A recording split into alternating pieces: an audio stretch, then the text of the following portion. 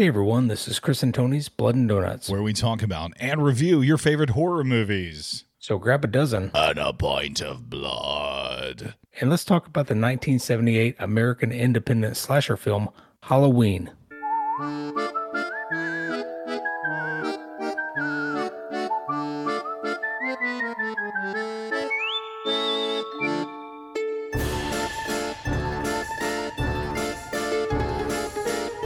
Hey everybody, welcome to Blood and Donuts. I'm Tony. And I'm Chris. Thanks everybody so much for joining. Yeah, thank you for joining.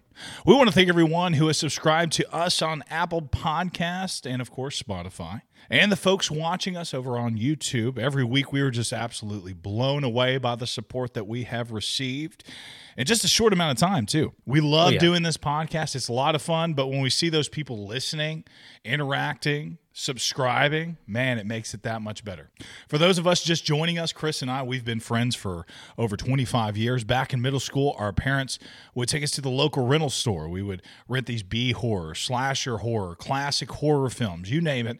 We would stay up to the wee hours of the morning watching these horror films, and then all that week at school, we would have these inside jokes. We would have quotes, and of course, we would give our very humble opinions about those horror films. We wanted to somehow recreate that as adults, and that's what you're listening to today. The Blood and Donuts podcast. We upload a new episode every Saturday, so make sure that you are subscribed so you don't miss anything. Yeah, please, subscribe, follow, give us a like, give us some feedback because we like to hear what you guys think, and you know it helps us kind of grow as a channel. We're just a couple of goofballs doing what we like, so we want to share what we're doing, and we hope you like it, and we like to hear some feedback. Yeah, movie suggestions too. That'd be great. Oh yeah, yeah. So how we run this podcast? This is kind of like a how we roll. We start by sharing some facts and an overview, and then we give you our rating. I'll give my rating. Chris will give his, and then we will share spoilers and a scene by scene way. Chris, tell them how that rating goes. So we also alternate our movie choices. This one is actually mine, and whoever picked the movie goes first when we talk about what we like, what we don't like, and we give our rating. Whoever picked the movie goes first, and we're also both in the dark on what the other is thinking. So I don't know how Tony feels about the original Halloween, but I'll find out pretty soon. We also rank our movies on a donut scale of 1 through 13. 1 through 4 is terrible. We would not want you to go out of your way or spend any money on this movie. 5 through 8 is a mid-range, and it's worth a rent if you have time. It's not terrible, but it's not great. 9 through 12 is worth a view. Rent it if you need to, but definitely watch it. And 13 is a baker's dozen tier, and it's a masterpiece, and it should be considered one of the best or most influential movies of all time. Absolutely. Chris, Halloween 1978. The original. The OG. Mm-hmm. And you have to say that too, because there's like 4 or 5 different timelines now. There's a million of them. I say for this podcast's sake that we stick to this timeline. Like we don't like, again, so you can you can go to what 3 says that his or not 3. That was a bad example. You could say like what 4 or 5 or even 2, or you could say like what his intentions were and why he did things. I think for this particular podcast, we should stick to only this movie, like it was the only one ever made. Yeah, you know, even 2 and somewhat 4 are really good in this timeline. You know, the Rob Zombie made some, and while they're certainly movies. Yeah. But they're not any good. I mean, I watched them. I thought it was a joke. And I think even John Carpenter, he wasn't a big fan of them. But, I mean, he gave his blessing to Rob Zombie to do whatever he wanted. But, anyway, yeah, we can stick to this timeline. And if we run out of movies, we'll delve into the 18th Halloween. But what I'm saying is for this particular podcast, I think when we're talking about what his intentions were, we should stick to just this movie because his intentions are up in the air a lot of times in 1978.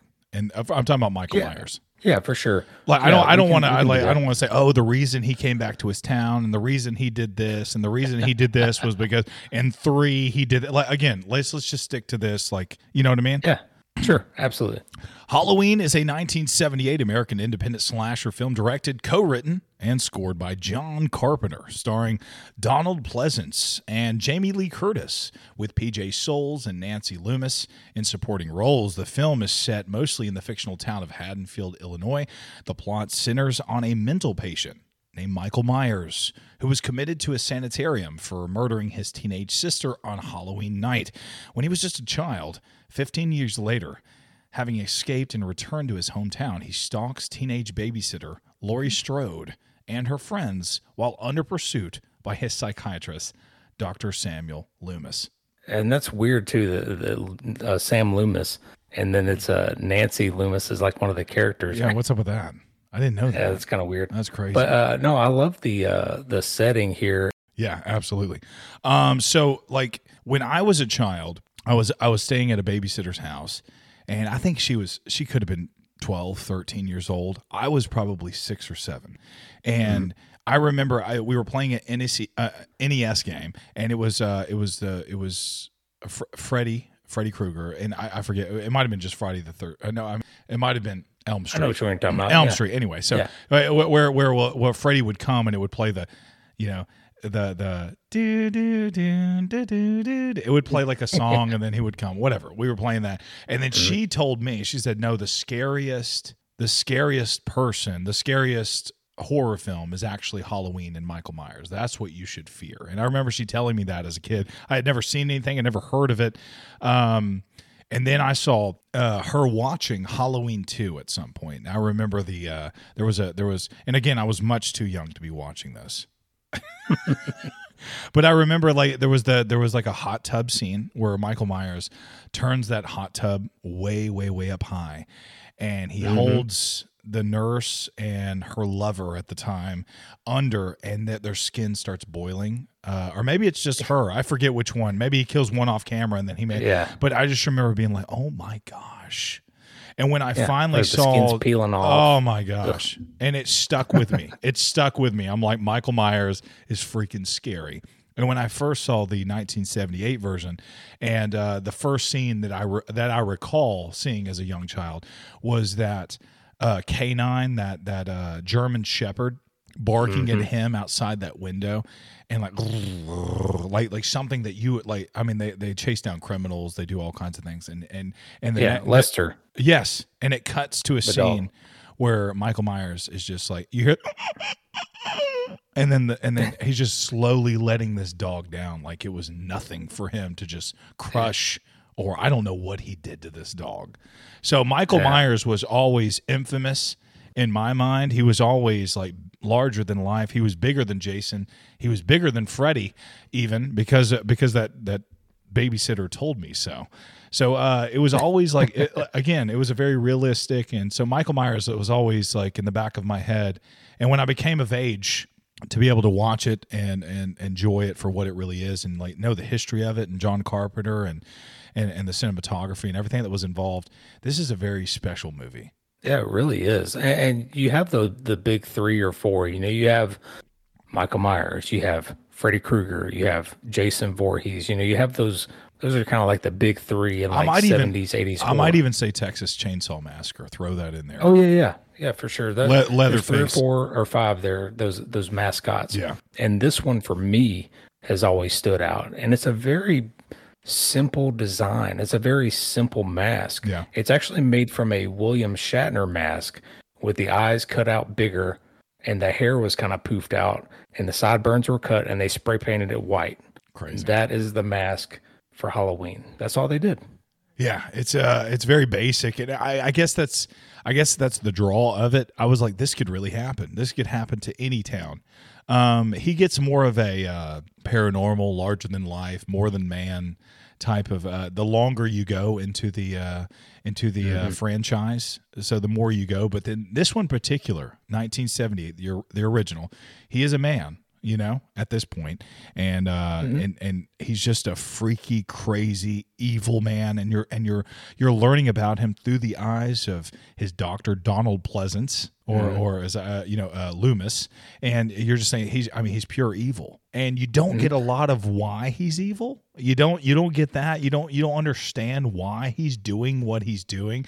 You just kind of, through this great actor. I mean, amazing actor. He's sitting there Mhm. and it's just like, again, scene by scene, like you're dealing with pure evil. Look into, I saw the eyes of the devil when I looked into his eyes. I saw him standing. I mean, it's crazy, right? Yeah, there's a lot of great just monologues where Donald Pleasance as Dr. Loomis is just talking about this child, and he gives us very subtle hints, like he's just staring at a wall, looking through the wall, looking into nothing, looking into space, and he's just evil, and it gives you just little snippets of that, and so you don't really need a lot of paranormal, like you said later in the other sequels it's pretty crazy, but and in this one too he does get shot and stabbed, and he just keeps coming back, and Yeah. then all that kind of stuff, but it works for this movie because he's like an unstoppable force who's trying to achieve a goal. And while I won't spoil it, this 1978 movie, but it's really good.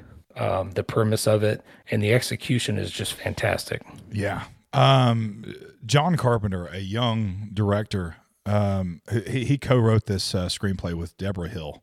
The release date Mhm. was October 25th, 1978. The movie was made on a relatively low budget of $300,000, and it was a huge box office success. It At made it, first, it wasn't though, right? it grossed over 70 million worldwide for an independent, but it Yeah. was an independent film. So I mean, independent films have to make a name for themselves, Mhm. but John Carpenter, those long shots that you're seeing, again, I guess we're spoiling it in some way, but in the beginning, you're seeing Michael Myers as a child, and you're seeing these long, drawn out shots that last for a minute, 2 minutes sometimes, and the Mhm. suspense, it just kills you. It goes right to your heart, and you see this like invented on the fly by John Carpenter. These shots are so good. They're so heart stopping. I mean, like, I don't even know how to explain it. And still watching it in 2023, this is a film from 1978. I enjoyed revisiting this. I used to own it. I've Mhm. watched this 1,000 times. I still enjoy it every single time. Yeah, you can't, and we'll get into it, but the soundtrack is just like it takes you to that time and that part of the year. Yeah. Every time you hear that soundtrack, it just instantly takes you to like late fall. As Halloween's coming, like that music is just fantastic. And a lot of those long shots, they're done, and like you were saying, they were just innovative for the time, and it's really ambitious Yeah. for the budget they had to shoot those big long shots, but they Yeah. made it work. Yeah, they really made it work. And looking back now, it's almost like a rite of passage. You see Jamie Lee Curtis, who was the daughter of Jamie Lee, who starred as the psycho lady who gets killed in the Mhm. shower. I mean, that was way back in the 1960s, and again, just like, so you see it now as a rite of passage for Jamie Lee Curtis to be a what is it called? They called him is it a final girl? Is that Final Girl, yeah. yeah? So a final girl, and Jamie Lee Curtis kind of like set the tone for that for many years to come. Like what a final girl is, and what she, and how she stands up. She's a little bit braver. She's willing to take on the evil like no other, and like she told that little boy that she was babysitting, I'm not going to let anything happen to you. Kind of Mhm. thing. And, Yeah, and she was brave for them, not really. I mean, she was the first one to like get something into Michael. She yeah, stabbed him with a needle and all that kind of absolutely. stuff. So she's the first one to fight back. Yeah. And yeah, great final girl, like you said, kind of like a prototype for years to come, in decades to come. I mean, you can look back on this and just gain so much from just watching this movie, and you can see that it's just been really influential throughout the genre. Absolutely. The entire film's events take place in a single night, adding to the suspense and tension. There's minimal blood. Despite its reputation as a classic horror film, Halloween contains relatively little blood and gore. Carpenter aimed to create fear through suspense and atmosphere. As we've learned in previous podcasts, there was no PG-13. They initially gave Halloween a PG rating. Did you know that? Really? I did not. And because it was so intense, they officially gave it an R. But originally they gave it a PG. There was no, you know what I mean? Like there was no. I mean, there's like nudity and everything in there. Okay. John Carpenter composed that iconic score for Halloween, including that haunting main theme. The music is so a part of this film's success. I mean, that I mean, like it's used throughout in the best parts. And what's crazy and what I noticed on this watching, particularly, I was he would play that to, you know, like when you but there was silence played in a lot of places. You know what I mean? There was complete silence. It wasn't always that theme going when Michael Myers was out. And I feel like in the later sequels they've lost a little bit by overplaying that theme a little bit, I guess. Yeah, I can see that. Carpenter aimed for a realistic and gritty portrayal of horror, emphasizing the terror that can occur in just a familiar suburban setting. Yeah, and that's what's, you know, if you put yourself back in the late 70s by yourself and you're like a young teenager, and let's say your parents are in bed or they went out to the movies and you put this movie on, it's going to scare the crap out of you. Yeah, absolutely. You're going to think, holy crap, this could happen. Yeah, that's the truth. You know? Michael Myers' motivations are deliberately left ambiguous in this film, contributing to the character's mystique. And we'll talk about that a little bit later in the scene by scene. You don't really know. You're like, he does some things. You're just like, why did he do that? You don't know. You don't know who he is or what he is or what's going on. The movie was shot in just 20 days. The crew had to be resourceful due to the limited budget and time constraints. The success of this film led to numerous sequels, turning to Halloween into a long-running horror franchise. I mean, Halloween is... Yeah. Some of them after better. Buster Rhymes, I had to kind of stop watching after Buster Rhymes. Which one was that? I can remember. We were is it 2003 or 2000 or something like that? We're kids in high school, and we're watching this. Was it Halloween Resurrection? It was Resurrection with Buster Rhymes. Oh my God! But Buster Rhymes says "trick or treat, MF," and like shoots Michael Myers, does whatever, and just like everything that we had like. We had so much respect. Like, I don't know, Michael Myers, he needs respect as a horror, as horror enthusiast. Michael Myers demands respect. And to put a rapper Busta Rhymes, he's great, whatever. But to put him in an acting position and just say trick or treat, and just blow Michael Myers away, we rolled our eyes. We were so mad at that film. Right. I'm still mad about it. You know, you're getting me mad now talking about it, but no, I feel like even, you know, let's go to the second one here. You could end it on the second one and be done. Yeah. As far as leaving that story alone, you know, you could finish at the second one and be done, and it would just be in a class of its own. And it still is. It did spawn a bunch of crap, but for the 1 and 2, for me, I mean, these are two of the best movies. You know, that's what I think about it. I mean, you just can't have any negative feelings towards this movie based off all of its, you know, spawns. Yeah, they're terrible. Again, it's just like the character is just too good to let alone. You know what I mean? They can't let it go by. And I get that. I mean, Michael Myers demands respect. He's creepy. They did such a good job. It's iconic. It's iconic. Yeah. This movie's iconic. It is. Halloween is often credited with popularizing the slasher genre, influencing countless horror films that followed. In 2006, the Library of Congress selected Halloween for preservation in the United States National Film Registry. Dang, okay. This film's impact on popular culture extends beyond the horror genre, with references in various media over the years. While some critics initially dismissed it as just another horror film, Halloween has gained reputation as a classic that revolutionized the horror genre, and I agree with that. And I read where John Carpenter like took this to his college. I think it was like USC or something, Yes. and he showed it to him, and they were just like, "What is this crap? Like this is Dang, terrible." that's terrible. And I hate he that. got negative feedback just left and right. And he was like, "Wow, Yeah. okay, maybe this isn't the one." Isn't But that I think crazy? he felt like he was doing something special. He was doing something special. Looking back, most of the Yeah, film scenes were shot in South Pasadena, California. This fictional town of Haddonfield, Illinois, was actually South Pasadena. I heard they had to bring leaves in. they did. They brought leaves in. And they would blow them around, and then they would pick them up and put them back in the cycle. Yeah, isn't that great? That's crazy, man. Donald Pleasance was a veteran actor, and he portrayed Dr. Sam Loomis, and they needed him for this film to kind of like, it was kind of like he was going to carry this thing, you know? Yeah, and I read, he was kind of like the last puzzle piece that they needed for they wanted a big name actor. So a Right. couple of quick facts on that. Actor Christopher Lee turned down the role of Dr. Loomis and said it was the biggest regret of his career Oh, look to at not him. be in the film. Oh, wow.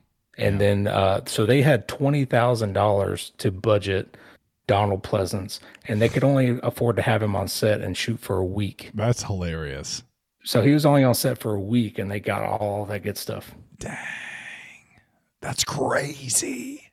That's nuts. Yeah, You needed him. pretty wild. You needed him. He pushed the story along. He did. I think so too. He really did. Again, Halloween's freaking amazing. I was telling Chris before we did it. I was like, man, I feel like I need white gloves to handle this. I know we're just a small podcast, YouTube channel, whatever, but I feel like I can't believe that we're getting to critique or review a movie like John Carpenter's 1978 Halloween, and I just feel I don't know. I feel nostalgic. I feel just humbled to kind of just talk about it and go through it and all this stuff. Yeah, And anyway, do you have any more facts that you want to share about that? I got a couple of quick facts, and then if you want, I can go straight into my pros and cons Yeah, and please. rating. Yeah, please do. Let's do this. Okay, so cinematography by Dean Cundey. He would go on to do the Back to the Future trilogy Yeah. and Jurassic Park. That's nuts. Crazy.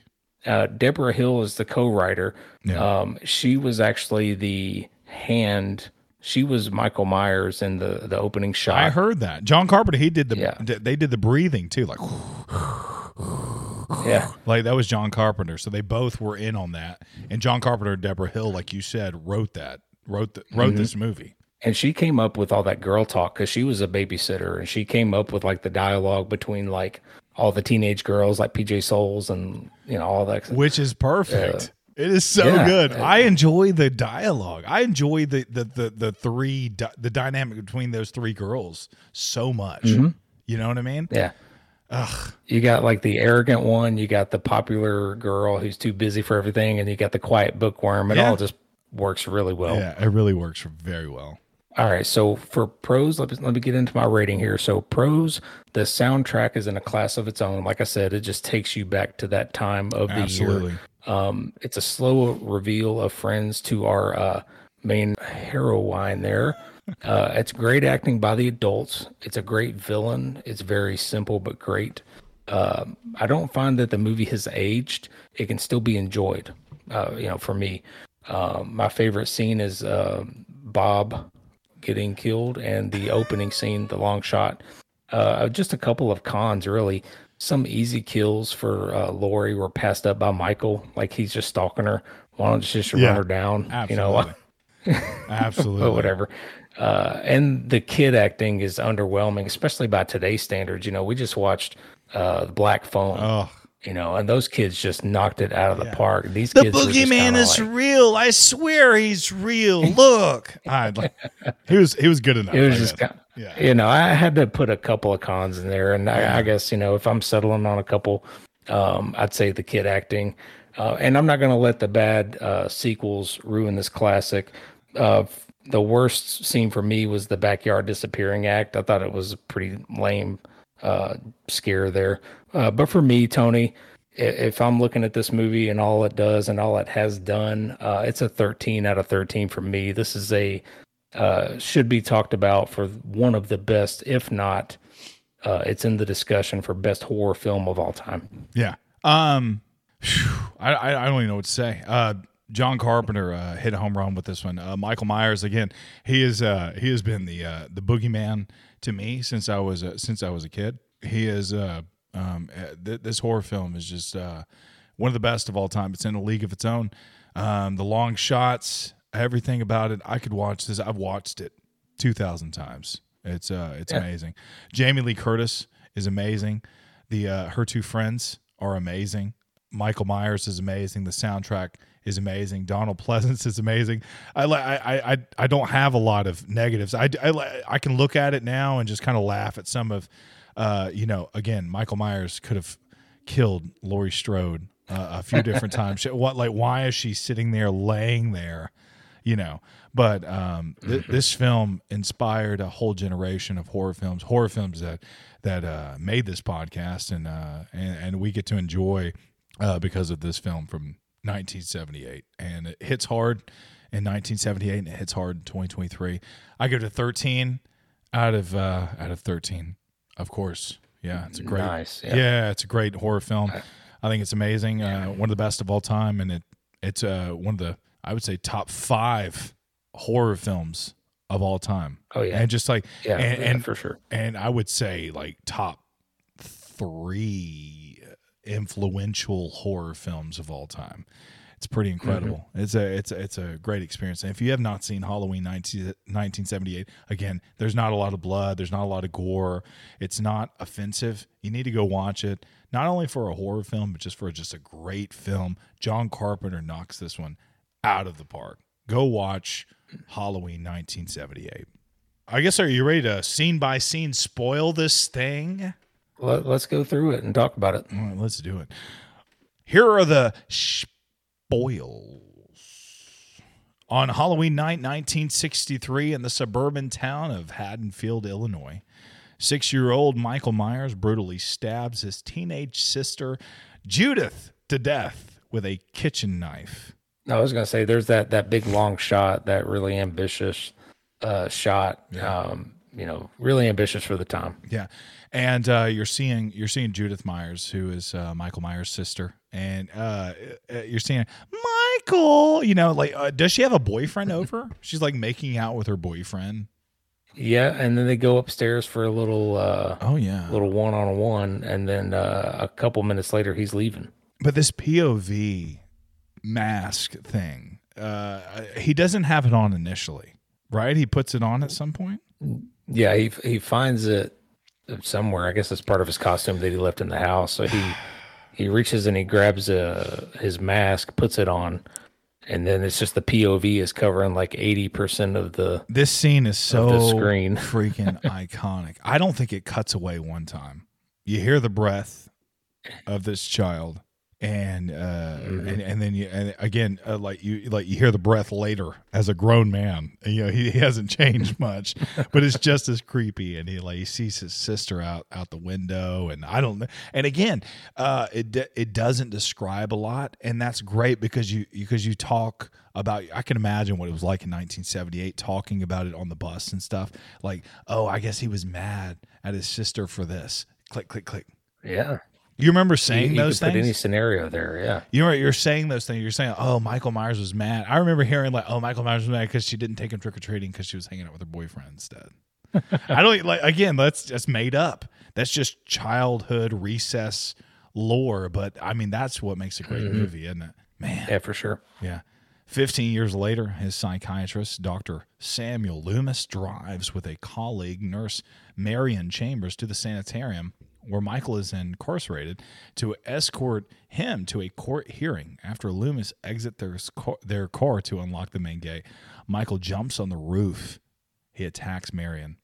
She runs from the vehicle, allowing Michael to steal the car and drive off. Yeah, and this for me is like one of the first jump scares I can remember. Yeah.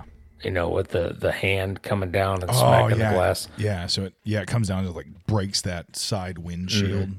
And because Dr. Loomis and this nurse, he's like, they're kind of setting the stage. They're driving up and they're saying, and he's got like kind of talking about it already. He's talking about Michael. And so, yeah, this guy's, yeah, we're going to make. And it's creepy because you can see all the patients like outside of the hospital. Yeah. So like something's already happened and you can see all these patients out there and you're like, and he's like, I'm going to go check it out. And then you see this hand come down. It's like, oh crap. It's great.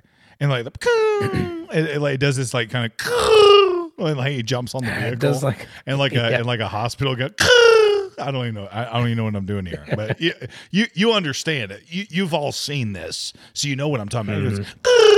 And he like jumps on the vehicle. But anyway, Loomis is talking about Michael Myers, and you hear it later. He says, "Oh, he's been planning for this day for many years."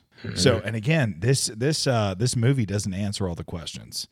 And I have said many times, some of the best movies answer all those questions. It comes to fruition, and then some of the best movies have you asking questions as you're leaving. This one is one of those. You're asking those questions. You're thinking about it. Loomis said he's been planning for this day for a lot of time. You don't know how these patients got out, why they're walking around the plains, and why, and you have to assume that Michael Myers somehow planned this in his evil mind. But then again, you don't even know what his evil mind is and what it entails and all this. Anyway, it's crazy. Michael makes his way back to Haddonfield, killing a mechanic for his coveralls on the way, stealing a white mask from a local hardware store. He begins stalking a teenager, Laurie Strode, whom he saw drop off a key at his long-abandoned childhood house that her father is trying to sell. So for me, the cinematography here is great. The look of the town, it's a really good build-up, and like you were just talking about, the town already has this lore about Michael Myers. It's a creepy old house where the kids are like, hey, the boogeyman lives there. Yeah, absolutely. And Laurie Strode and her friends are getting out of school. And it's California, but you could have fooled me. I mean, I'm seeing leaves everywhere. When I see this, it feels like Halloween to me. And it shows trick-or-treaters running around at night. It feels very October in the Midwest in Chicago to me. It feels very they did a really good job of establishing that. And Laurie Strode is like, you're meeting her friends at the time, and one of her and one of her friends is smoking weed in the car, and they're talking about day-to-day life of this dance and what's going on, and they do a really good job of establishing, like, Laurie Strode is very shy, and there's this girl that she would there's this guy that she would like to go to the dance with, but she's too scared to ask, and they're smoking weed, and then one of the friends, what was her name? You got Lindsay and Annie. Yeah, so Annie, or Linda and Annie. Yeah, so Annie is riding with Strode, and her dad is the actual police officer, like the sheriff of the town. And they're like smoking weed, and they ride by. They're like, "Oh my God, that's my dad!" And they drive by, and he comes up to the window. He's like, "Hey, how you doing? Some kids doing this. They broke in and they stole some masks." And you kind of find out where Michael Myers got his mask.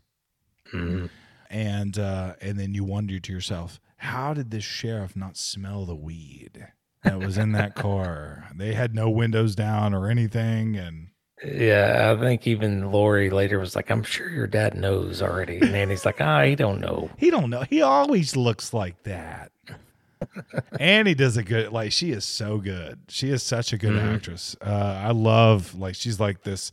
She's just very, like, straightforward and have fun. Both of Laurie's friends are like that. Yeah, you got one that's arrogant and one that's just like nonchalant and kind of aggressive with everybody, and it's fun. But Michael makes his way back to Haddonfield, killing a mechanic. We saw that.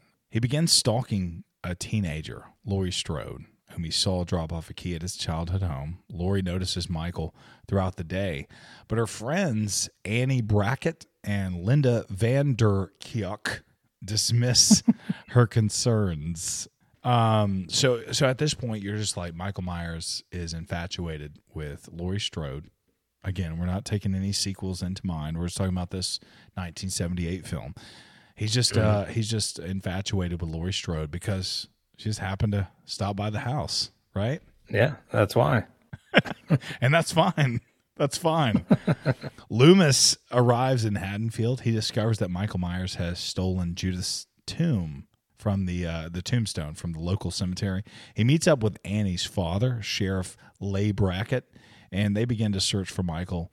While they investigate the old Myers house, Loomis discovers how he came to realize that Michael is pure evil. There's that good dialogue from Donald Pleasance there. Yeah. Donald has this vein in his right temple that's like always popping out, which makes him look even more concerned than he really should. I was just like, God, this guy needs a nap. You know what I mean? I did not notice that. He just has this vein that's just popping out in his right temple. And I'm just like, this poor guy, I feel like he's been through it. It just made it like it was more than acting. It was like a physical characteristic that made him look so freaking concerned. It was this huge protruding vein on his right temple while he's talking to this sheriff. There was also I'm gonna have to go check that out. Yeah. So there's also like he's on like a payphone over here by this abandoned car. Is that what it was? He stole a car, but he abandoned that car, and then Loomis stops over there by it, and he's on the phone. Yeah, something like that. You can see the dead tow truck driver, I guess. Yeah. So that's where he got his jumpsuit. They had to give him a jumpsuit somehow. Yeah, but I mean, Loomis doesn't even discover the dead guy until after he like hangs up the phone. Like it's very like the film has a pacing to it. Like they have to like, hey, we gotta get along with this. So there are some things that are in there that you're just like, huh. Loomis should have discovered that before he made that phone call or whatever. There's one point later where he's sitting outside Michael Myers' like hometown house, and all of a sudden, in the middle of the night, after sitting out there for 3 or 4 hours, he looks over and he's like, "Oh, there's a government official car." You know what I mean? Yeah. After Myers has started this rampage, but anyway, Loomis. So that night, Michael Myers follows Annie and Laurie to their babysitting jobs. Laurie's watching Tommy Doyle, while Annie stays with Lindsay Wallace. Lindsay Wallace is. The girl that plays her is actually one of the wives of Beverly Hills, right? Well, like the housewives of Beverly Hills? Could be, yeah. You're like, could be. So yeah, let me see. So this is where he spies on Annie, and this is where he kills the dog, like you were talking about. And then Tommy also sees Michael from the windows, and he thinks he's the boogeyman, and he's like, "It's the boogeyman! It's the boogeyman!" And Laurie's just like, "No, it's not. Like, I'm on the phone. Shut up." Yeah. So Lindsay Wallace is played by Kyle Richards, who is one of the housewives of Beverly Hills, and so she starred in before this film, she starred in like Little House on the Prairie and a few other things. But Kyle Richards, and I think they eventually she stars as herself, Lindsay Wallace, Kyle Richards, as in some of the later Halloween films. Yeah, anyway, I think in like the 6th one alongside Paul Rudd. Oh yeah, Paul Rudd. He plays Tommy in some later films, right? Yeah. Yeah, in the one later film. And this is where he kills the dog and she's on the phone. And I really like how, even all the background scenes where he's just like silent and just standing there watching. Oh, I love it. They work so good. Oh, it looks so good. They see him. It's like so iconic. They're walking down the sidewalk. They see Michael Myers behind, like he's right in front of the bush and like looking at them. And then next scene, he's not behind the bush. And then she's looking out the window, and he's in there's like some clotheslines that he's standing in. This is iconic Michael Myers stuff, and then he's not there. And they do a really good job with that. I mean, Tommy thinks he sees the boogeyman outside the home that Annie is at a couple of different times. It's just, Man, it's so good. It's so good for the build up. And then when he finally goes on his spree, you're like, oh my gosh. And you just like, I mean, the build up is so good here. Yeah, it's like a build up, and then it's like a killing spree, and then it's like the final act kind of thing. Yeah, so Michael follows Annie and Laurie to their babysitting jobs. We just said that. Laurie watches Tommy Doyle while Annie watches Lindsay Wallace across the street. Michael spies on Annie and kills the Wallace family dog. Tommy spots Michael from the window and thinks he's the boogeyman, but Laurie just dismisses him.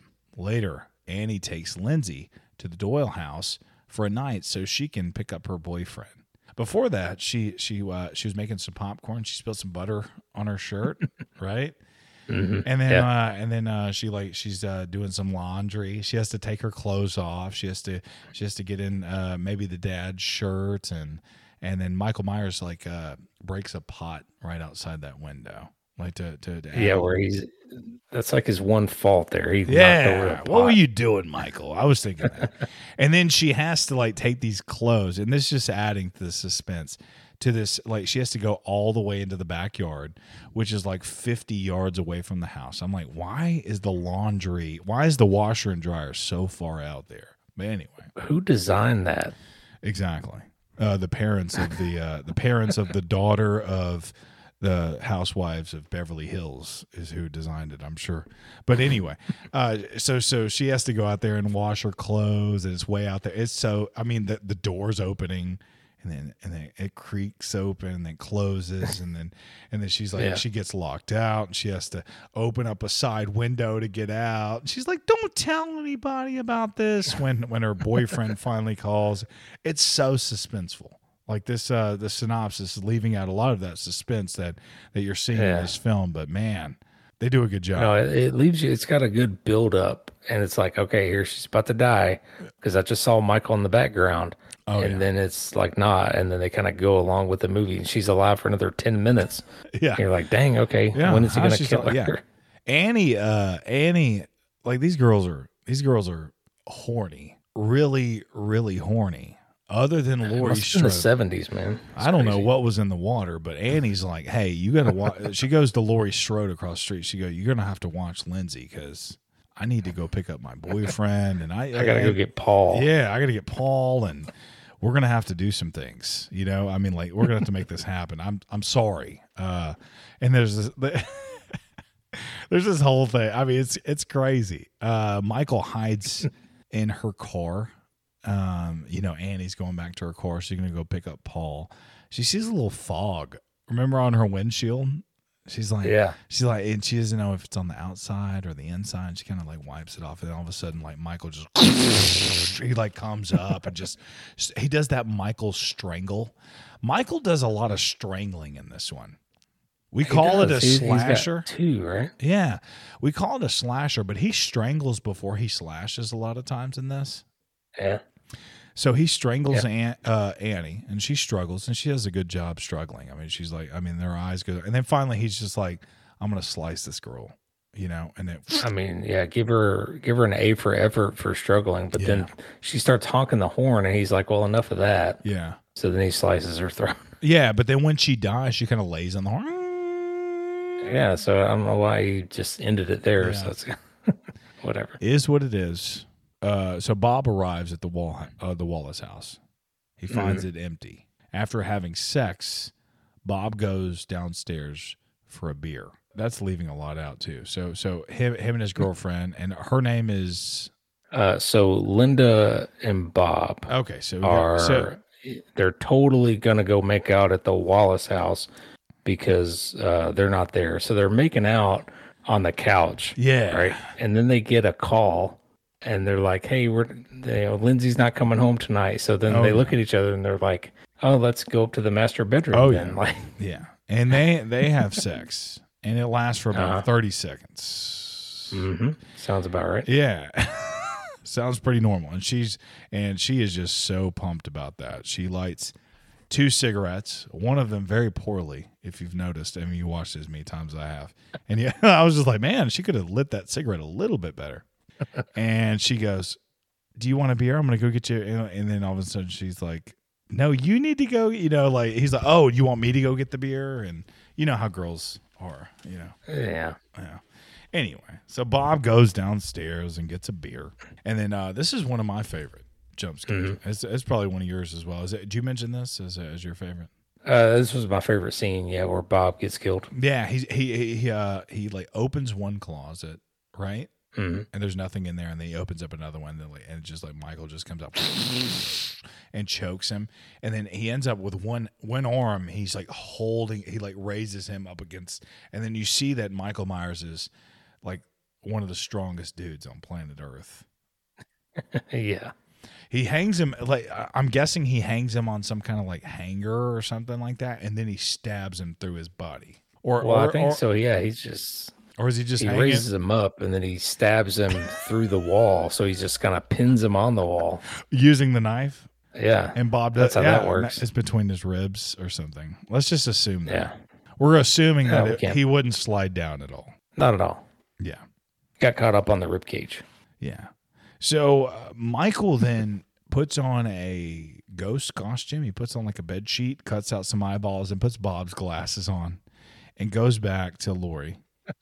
And he's just standing there, and then she like takes her, she lowers the sheet, and she's like, "Does that get you excited?" And all this stuff. Yeah, like Linda. Yeah, yeah. And she's like kind of over what he's doing and these games he's playing and all this stuff. And then she finally calls Laurie, right? Mm-hmm. At that point.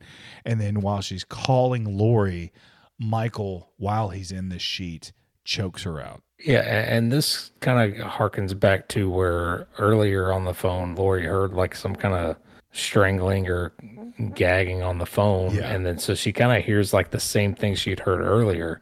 And she's like, okay, you're just messing with me again. Oh, yeah. And then she hangs up. So it's one of those like, well, she's heard it before, so she hangs up. But in reality, her friend's getting strangled. At that point, Loomis, he discovers the stolen car. And he starts searching the streets. He's sitting there at the Myers house, waiting for Michael to return, obviously. And he sees that car behind him, and he starts, looking, searching a little bit harder than he was. Worried by the phone call, Laurie goes to the Wallace house and finds her friends' bodies as well as Judith Myers' headstone in the upstairs bedroom. What a great scene, right? Yeah, I like the reveal there where she, it's one of his first like where he leaves something behind, where he leaves like the bodies all dangling and leaves a headstone and stuff, and it like works really well because he just kind of like stored everybody in the Wallace house or wherever he did, and like she finds them all, and it's like holy crap. Yeah, and again. Like I said, with this movie, you don't understand what his motives are. You're just like why did he go to the graveyard and dig up her headstone? We don't know. Why did he pick out Laurie and her friends to murder? We don't know. Why did he stroll? Is it Annie out on the bed with Judith's headstone up there? We don't know. Why did he kill two dogs in this film? He killed another one earlier. Didn't he eat one? Didn't it say that? Yeah, there was one in the house.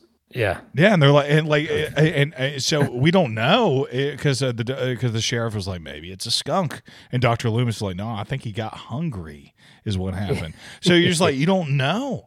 And that's what's cool about this. You're like, what are we dealing with here? And you can imagine 1978, again, before the sequels tried to answer some of these questions. You're like, what are we dealing with? What are his motives? Yeah, I agree. A lot of these answers could have been left, or these questions could have been left unanswered. Unanswered. I love that he has no motive.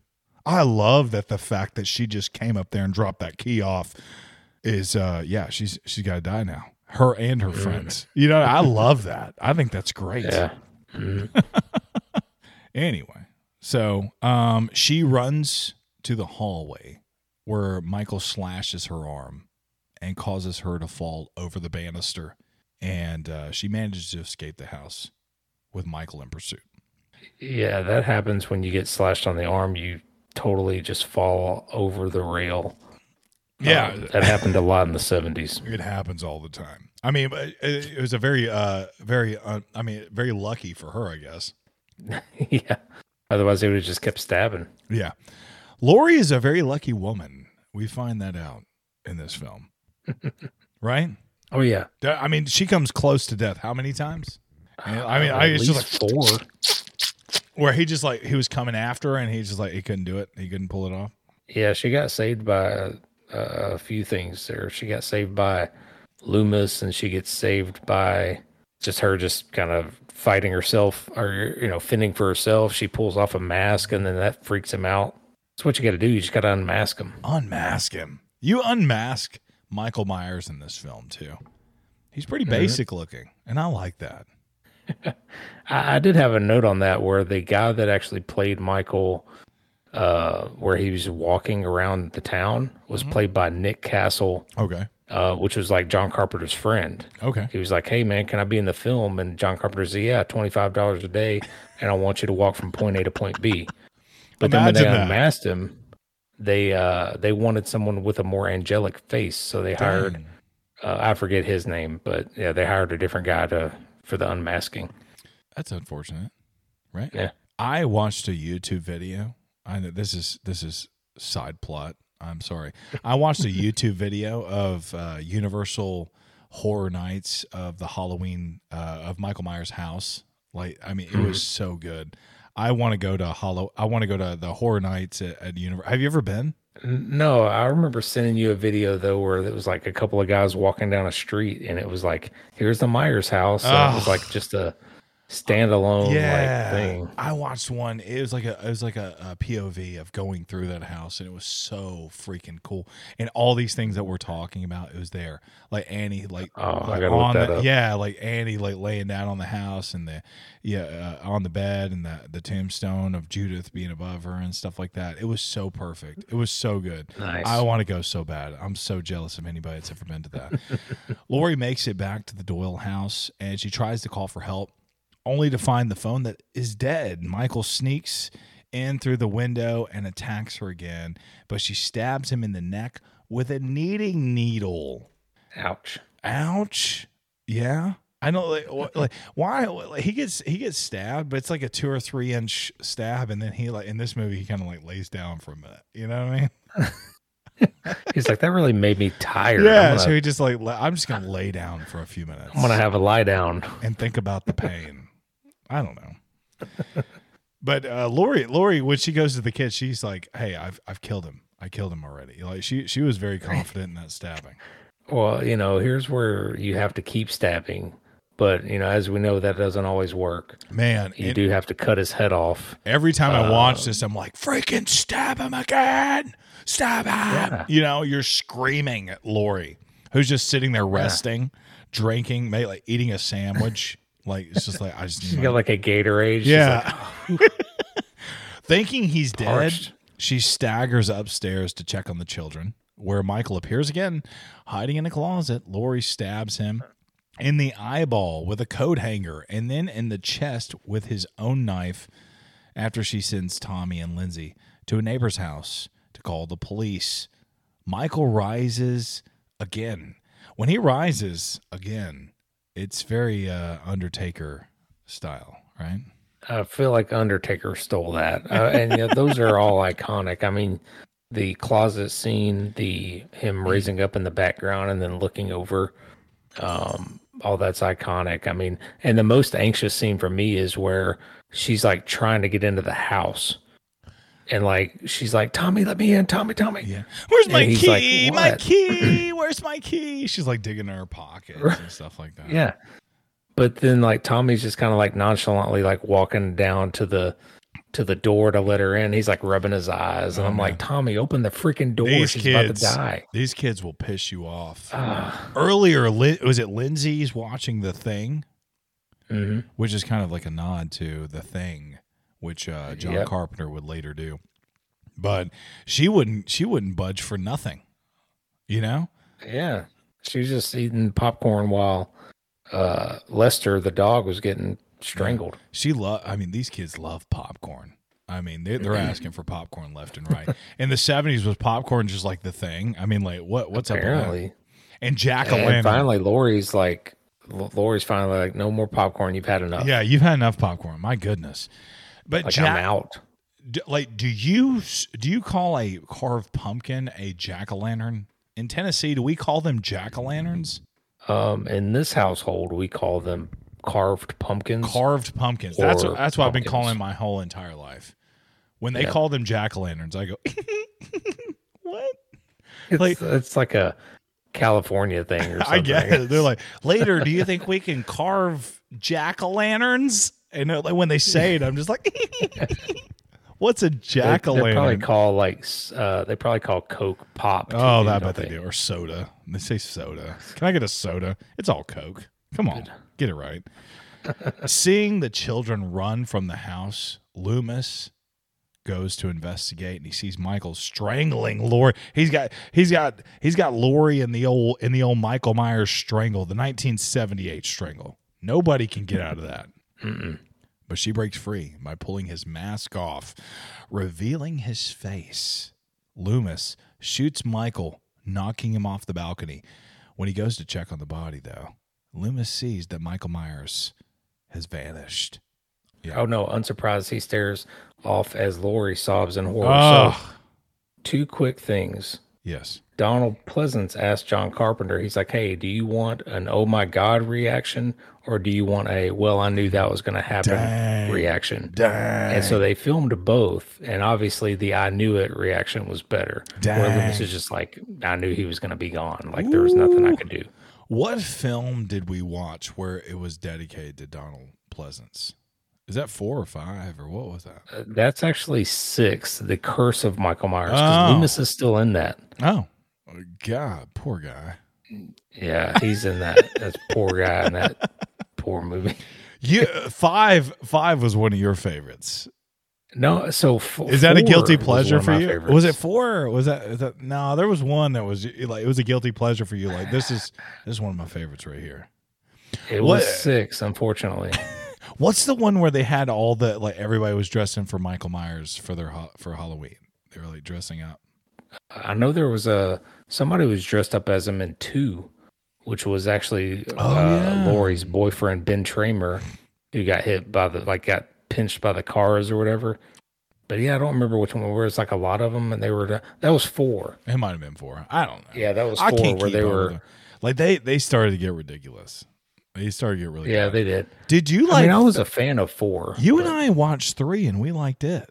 The Mask. Yeah, as a standalone movie, it's not terrible. People hate that film. People really hate on that film. I didn't mind it. I thought it was a really good film. Yeah, it's not bad if you take away the name. Yeah, like it has nothing to do with Michael Myers. So I don't know why they called it Halloween. I think it was something to do with the guy that funded the film or something, but I don't know. It was probably like John Carpenter was like, yeah, I mean, Michael Myers is done. I mean, what else are you going to do with this? He probably didn't see it like that. Where America was heading was like, man, we want sequel after sequel and Michael Myers as a franchise. And that's kind of like, we didn't know that. We didn't know that back then. It was kind of invented back then. There's a million Texas Chainsaw Massacres. There's a million Halloweens. There's a million Friday the 13th. There's a million Screams. They're still talking about Scream 7. There's another one coming out, I think. Yeah, I mean, like there's girls getting fired and backed out, and they don't even know what's going on. I mean, again, like it's crazy. The sequels in horror movies is it's crazy. It's good. I like it. I mean, it is what it is, but some of those sequels are terrible. Ugh. Yeah. I mean, you've had that even more recently with like Paranormal Activity. I saw the first 2 and I might have seen like a 3rd or a 4th, but now they're into some weird crap now. And it's like, dang, man. Leave some of these you got to leave alone. What Saw are we on? Saw 10, Saw X or whatever. Everybody says Saw X is really good though. I've heard some people say that. Well, why don't we add it to our podcast list? Because we got some bangers coming out. Let's add it to it. What bangers we got? Well, we got we got a couple of Christmas themes coming out. We got Krampus. I love Christmas. Better Watch Out. Yeah. I think Hereditary's in there. I like that. The original Texas Chainsaw Massacre's in our queue. So we got lots of stuff coming out, y'all. I love that. And I love this film. It was a classic. It's an honor to even talk about it, review it. We can't even scratch the surface on what this film has done to the horror industry. We've missed so many facts. I'm sure we've missed so many connections and all that stuff. So we're never going to be able to do it service, but just an honor to be able to talk about it and rate it today. We did the best that we could do by honoring this with 13 donuts. I mean, what else does this film need? Yeah, it's our first one. We gave it our highest honor that we can. So it's a great film. We love it. We love it so much.